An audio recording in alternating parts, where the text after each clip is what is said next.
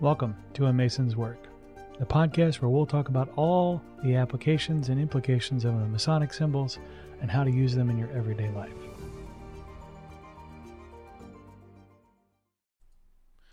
Something that I want to remind you as you go through this process to strengthen yourself, you're going to find that other folks are struggling with a tool that you've already mastered or struggling with an approach to a solution that you've already mastered.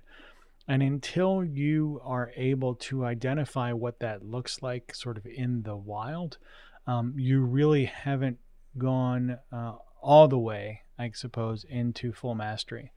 And what I mean by that is you look at a simple tool or a relatively simple tool like the 24-inch gauge where you talk about managing time. Until you can find that someone's not managing their time, and spot it and say, look, you've got this prioritized, or you need to deprioritize this, or it doesn't seem like your behavior is in alignment with your stated desires. Until you can see that in somebody else, you haven't really gotten there all the way, I guess, let's say. You have not approached the Master Mason's sort of intention there. And what you want to be able to do long term is help a brother out.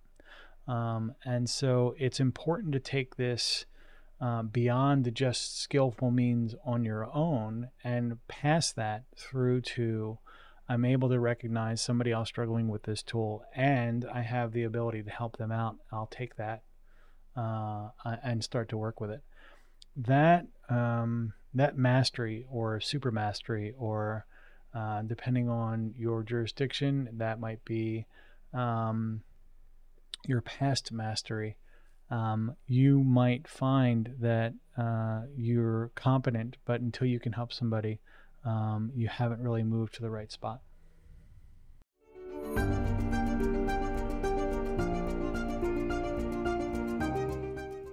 Hi, Brian here. I wanted to thank you so much for listening to this episode. If you have any suggestions or guidance for further episodes you'd like to see or hear, whatever the case may be, please don't hesitate to reach out to me at amasonswork.com, and we will try and incorporate your suggestions into a future recording. Thanks.